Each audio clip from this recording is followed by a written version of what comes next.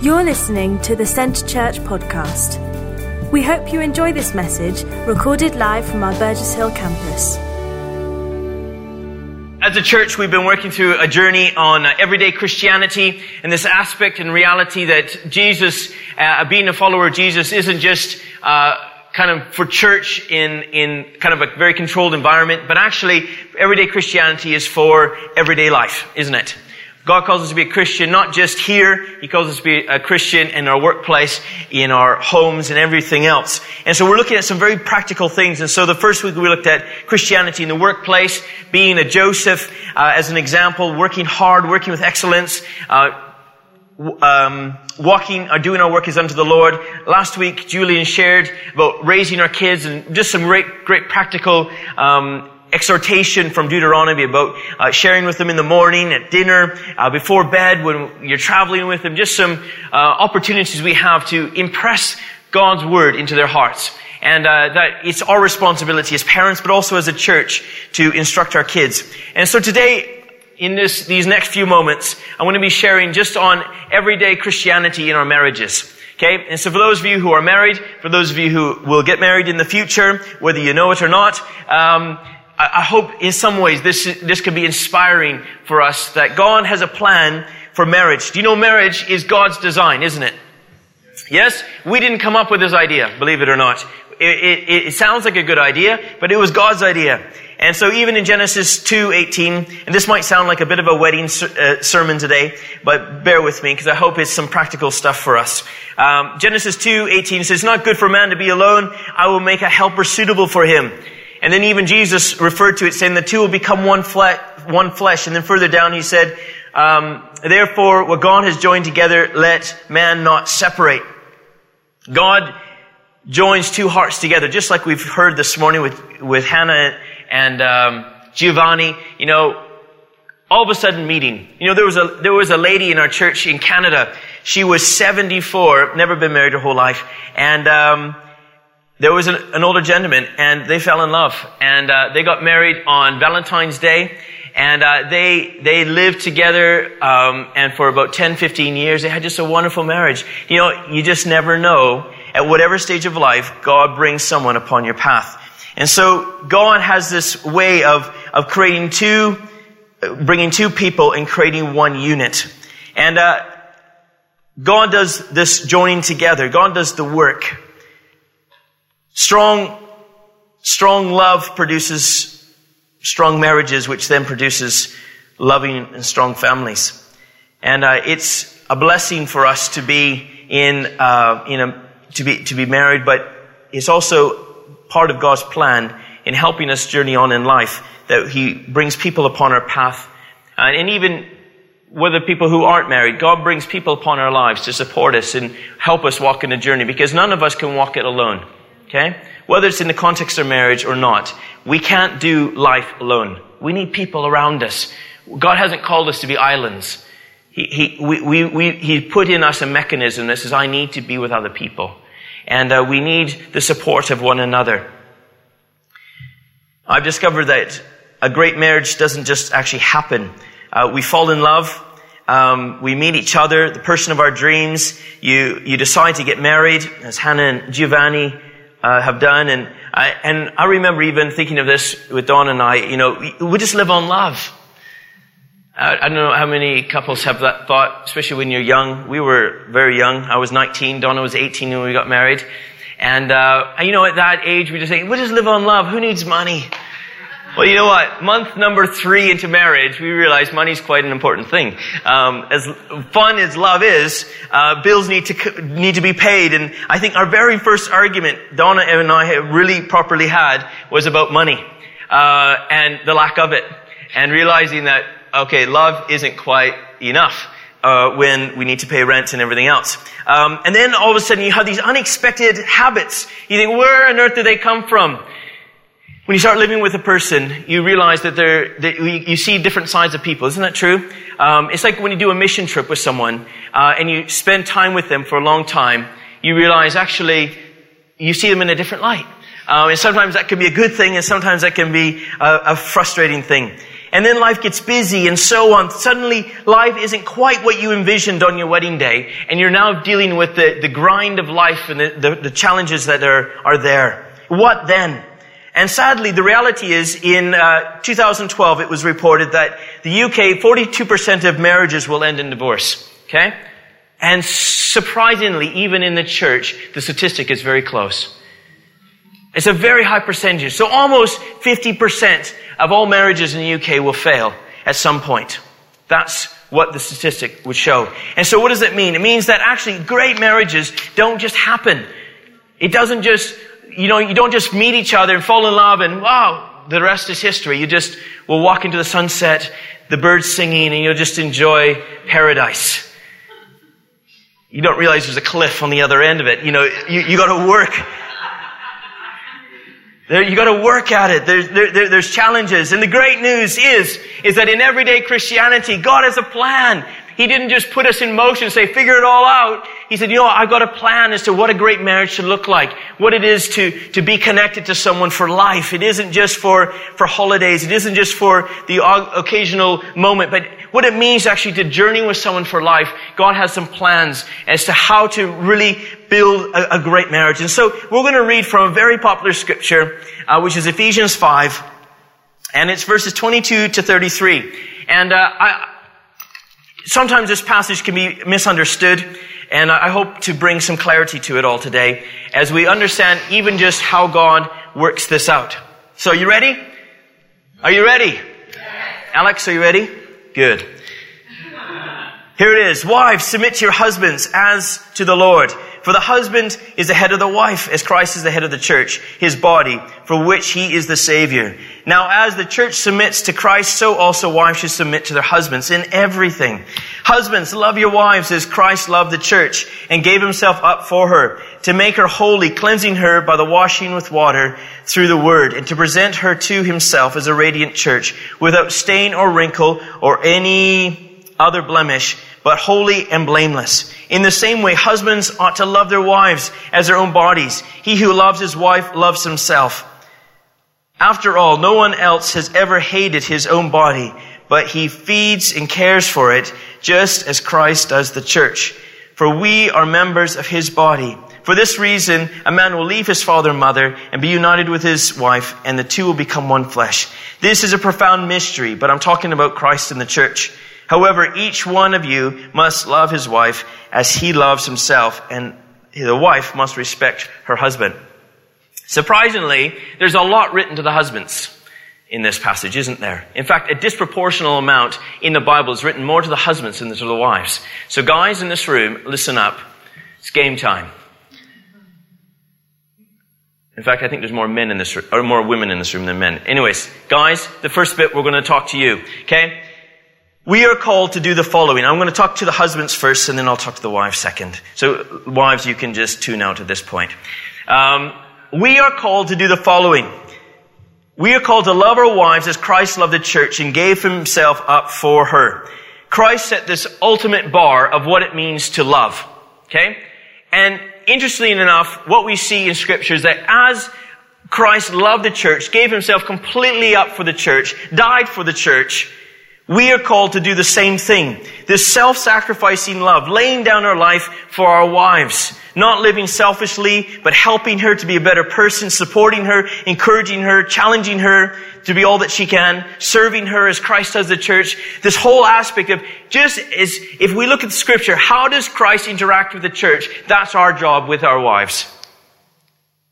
Caring for them, looking after them, helping, supporting, being self-sacrificing, giving everything you've got for them. Laying down your life for your wife. That's what real manhood is all about. It's about being there for them, just as Christ is for us. Loving, he said, the second thing is loving our wives as our own bodies, caring for and nurturing. I hope all of us would care for our own bodies, but God says, the wife that I've joined to you is you. You need to love them as it's you. And so what does that mean in practical terms? It means we don't disrespect our own body, but we look after them. We don't look at other women. We don't make rude comments. We don't belittle them. We lift them up as they're our own. We stand with them. They are to be treated like the queens of our homes, honored and respected, and eyes only for them. You know what, guys? We have a high standard that Jesus has put in place. The ultimate standard of what it means to love. And when we look at loving our wives, He calls us to love them in a way that we look at them and it's only them. And we love them as if it's our own flesh caring for it. But then we have this third bit, and I've done it in this particular order because I think in some churches even, it's kind of got misconstrued, because the whole passage talks about the husband is head of the wife. And sometimes even in the church world, that it's been misconstrued that somehow the husband is this dominant figure in the home and what my way goes. Whoa. Right? Okay. Donna's family. Okay, this is a true story. You can ask Donna later. She grew up, her dad, when they first became Christians, they went to a church that taught this kind of theology, this kind of doctrine that the husband is the head honcho, right? And they would go to church, and this kind of doctrine was indoctrinating my father-in-law. And what would happen at home is he would do what he wanted to do, and it was his way or the highway. And he disrespected Donna's mom and was rude and was belittling and said things that were just ignorant. And why? Because he was the head of the home. Well, the problem is that we need to love as Christ loved the church. Now, Christ is the head of the church, but do we hear, the prophetic words that come from Jesus to say, you are ugly, church. You're good for nothing. Why did I ever choose you? No, we don't hear words prophetically from God saying that, right? We hear words of encouragement and edification. Why? Because He loves us. And to be the head of the home is not to be someone who is got a status that is greater than your wife, but actually it's just a role that God has called you to. God views us each as equal. Right? There's no other male or female. There's no slave or free person in God's sight. We're all equal, but we have different roles. Again, Christ has given us an example. Christ is not a dictator of the church. Right? Rather, He comes as a servant of the church. And I've shared this even in a sense of leadership. Leadership of the church is not, we are now in control. Listen to us. But no, we are the servants of the church. The further you go up in leadership, the more you're serving the body. And the same thing goes at home, is actually, as husbands, what does it mean to be a head? It means you are the servant of the house. You are the one who cares as Christ cares for the church.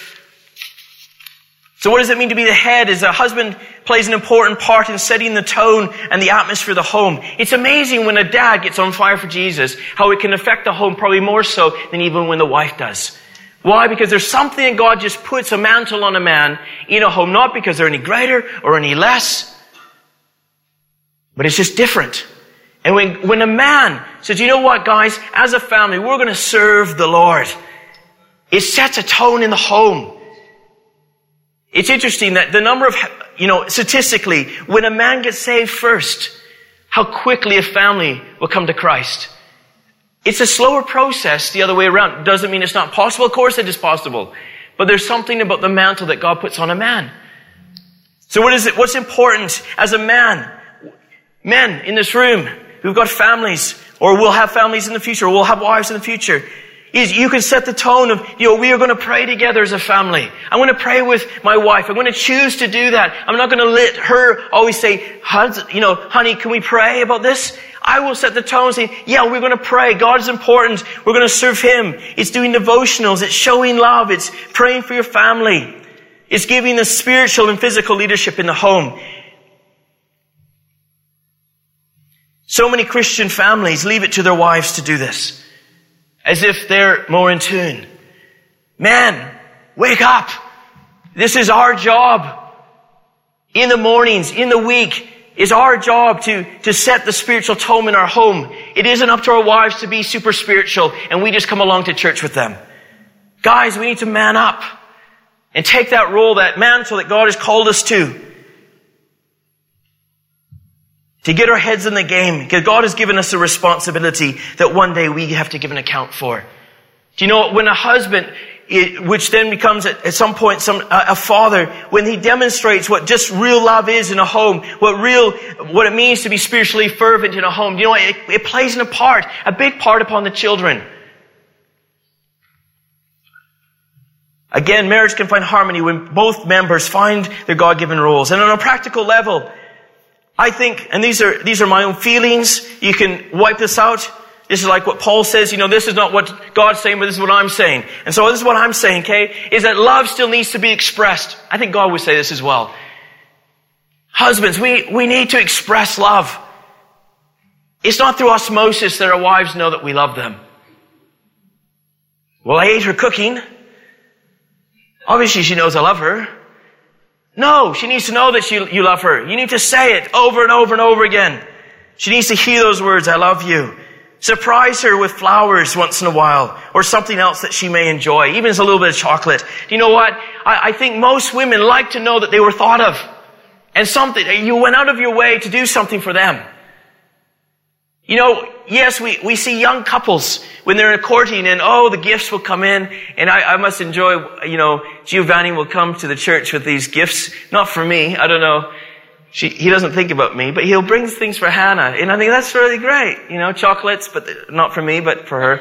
I've questioned that, why he hasn't thought about me as well. But the point is that, in that young love, you do those things because you want her to really be appreciated. But somewhere around year number 15, you just kind of think those things aren't important anymore. Well, they are actually. Again, you need to work at it. You need to bring the flowers. You need to go out of your way to make her know that she's still special. Do you think Jesus gives good gifts to the church? Yes. In fact, we see Scripture. He gave the Holy Spirit. He has good and perfect gifts for us. And He continues to give us good gifts. Why? Because He loves us. Guys, Jesus is the example. If Jesus can continue to give good gifts to us as a church, you guys can man up and give good gifts to your wives. And again, I think it's important as children watch, if a dad does not give any gifts to his wife, Valentine's Day means nothing. Okay, I know it's an overly commercialized event, but nonetheless, there's an opportunity there to demonstrate still love in the home. If Christmas and birthdays, all of these things are, we don't do that anymore. You know what? Kids look at that and say, Mom is not valued in that way. Kids see that. They pick it up. And again, can I just say, this is me talking.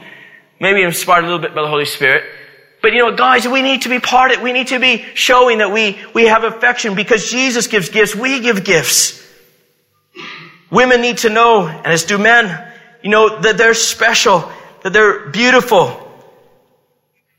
That you have eyes only for them, that you display this affection towards her.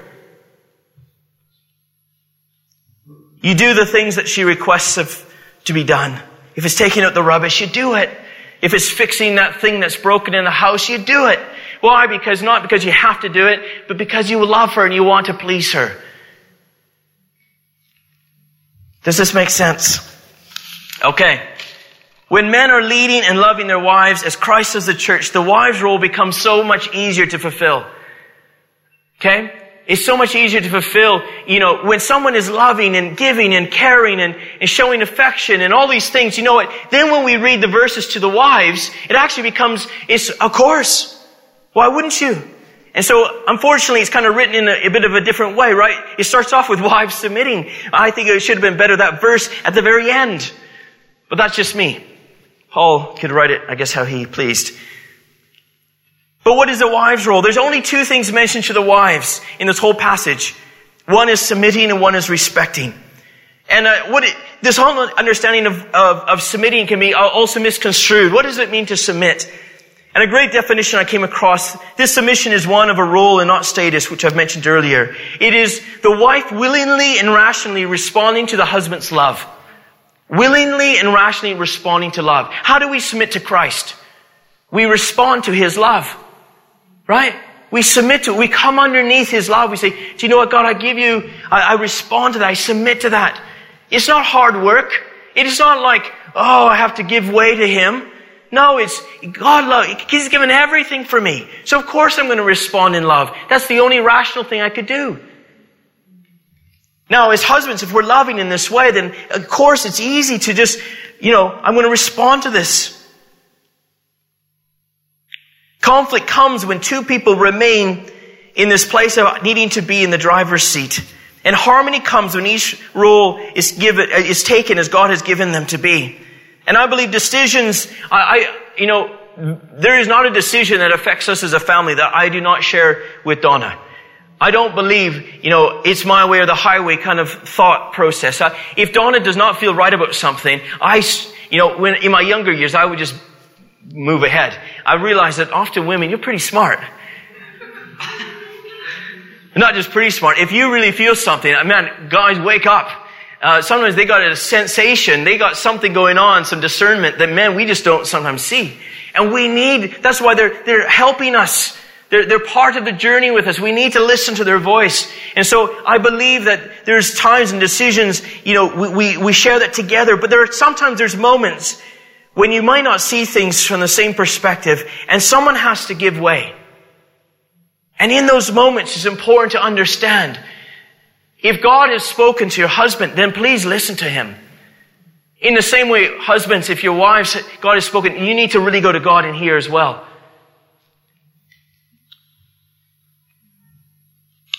What you're saying and giving way to the other is saying in your actions that I'm willing to trust and surrender to your love, even though I may not see it from your perspective. There are times when God says, trust me, even though you don't see it, his perspective, and you just have to give way to that. That's what it means to submit. And again, this is not a bad word, it's a good word. God calls us to submit to one another. And that's why, men, we're not off the hook completely, because, again, we're called to submit as well.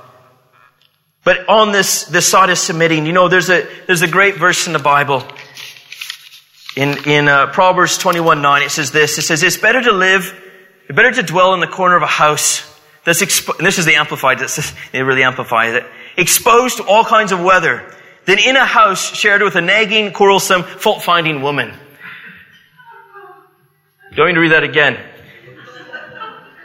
It's better to dwell in the corner of a house, exposed to all kinds of weather, than in a house shared with a nagging, quarrelsome, fault-finding woman.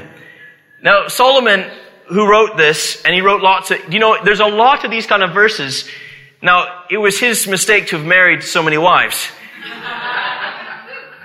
And it works its way out in Scripture saying, all right, now maybe he just kind of didn't like one and just moved on to another, which is not the way to do it, guys. But here we have this call to submit, but then we also have this call to respect. And to respect is to hold esteem or honor, to show consideration for. Just as you are to be treated as the queen of your home, he's also to be treated as the king of your home. To uphold him, to speak well of him, to encourage him, to build him up. To not be the person who tears them down every time you get in the door of what they're not doing quite right. But be the one that praises them. To encourage them. Just as you as a husband are to encourage your wife, as a wife you're to be there to stand with them, to respect them. I've heard often wives just speak so negatively about their husbands with their friends or in other contexts or even with them present. Do you know what? God doesn't like that. Can I just say that? God doesn't like that. He calls us to respect. And again, I think it's a two-way street. As husbands, you're called to love and to respect, but as wives, the same thing goes. We are to love and to respect one another. And so on a practical level, it's telling them that you're proud of who he is. You're thanking him for his hard work. Donna's done some of these things in my own life, writing a love letter and popping it in his lunch. Those sorts of things where, again, I'm thought of in her eyes. It builds me up. Finding his love language and speaking it. How do you communicate love to him? What's his love language? Giving praise instead of criticism. Showing interest, something that he is interested in. As many of you know, it doesn't really come as a surprise now, I enjoy motorcycles. Really? Yeah. I do. And you know what? What I've appreciated about Donna is that over the years, she puts on the helmet and she goes on the bike with me. And I know it's probably not the thing that she dreams about doing, but she does it because she wants to be with me and she wants to enjoy something that I enjoy. And to me, I think that's what it means to come alongside me and to be part of my world. Yes, I do the things that she also enjoys, but not quite as willingly, probably. She enjoys shopping, and I do think it's best if she does that alone.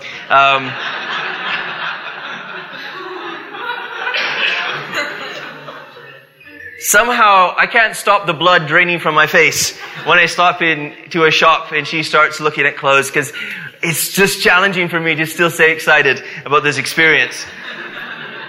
So we have learnt, and I'm so grateful that we have 2 children, and Dawn, or Annalise, actually she does love shopping, and so I feel I got a little bit of an out. But nonetheless, if it called for that, I will go where she calls me to go. I will stand in the queues of the shopping lines. I will do it. As a couple,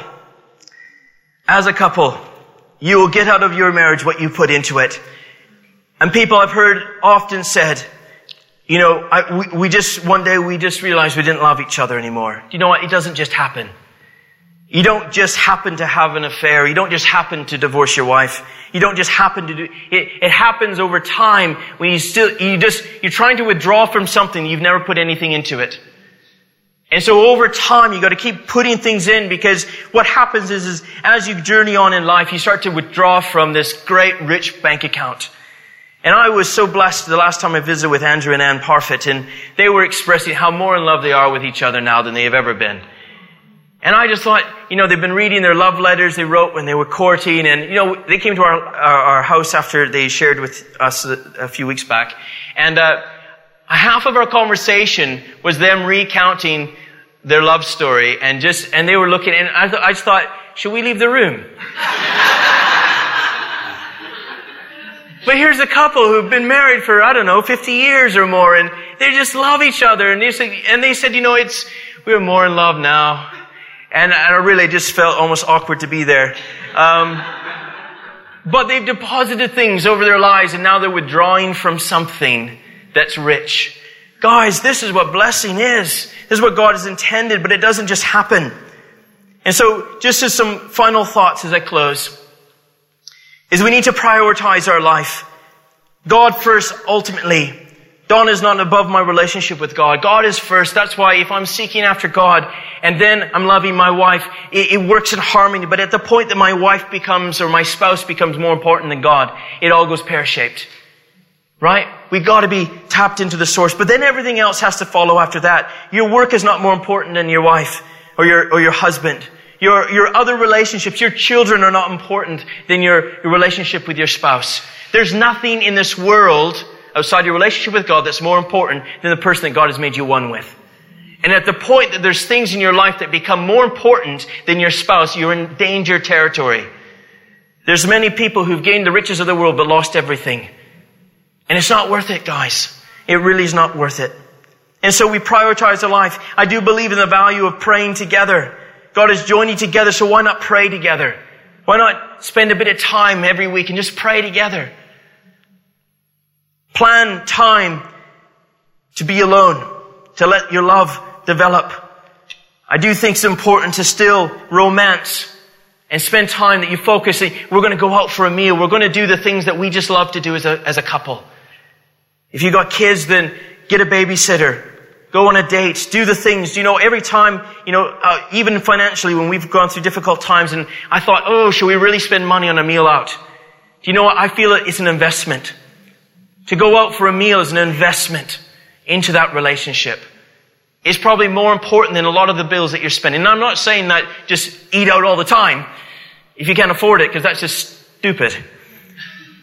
But it's an investment saying, you know what? It's more important than maybe something else I would otherwise do with that money to invest in this relationship. Plan a weekend away. Plan a time away. A lot of couples, the kids leave home and they don't know each other. Because for 18, 20 years, their life was built around their children. The children leave home and they don't have this relationship. Do you know what? You need to work at it, even when the kids are little. Be open with one another. Build a marriage that's based upon truth and transparency. It saddens my heart when I hear, especially wives and guys, this is probably a challenge for us, is to be open about your feelings. Do I have feelings? I don't know what that means. Well, you know what? You do have thoughts. And you know what? Wives need to know what you're thinking, what's going on in your head. And it saddens me when wives talk to me about husbands that we're never open with them. Not open. They don't know what's going on. What's happening. You know what? You can be open with your wife. And wives, maybe it's not as difficult to be open with your husband, but you know, it's important that you build this transparency. You build a relationship that's completely transparent.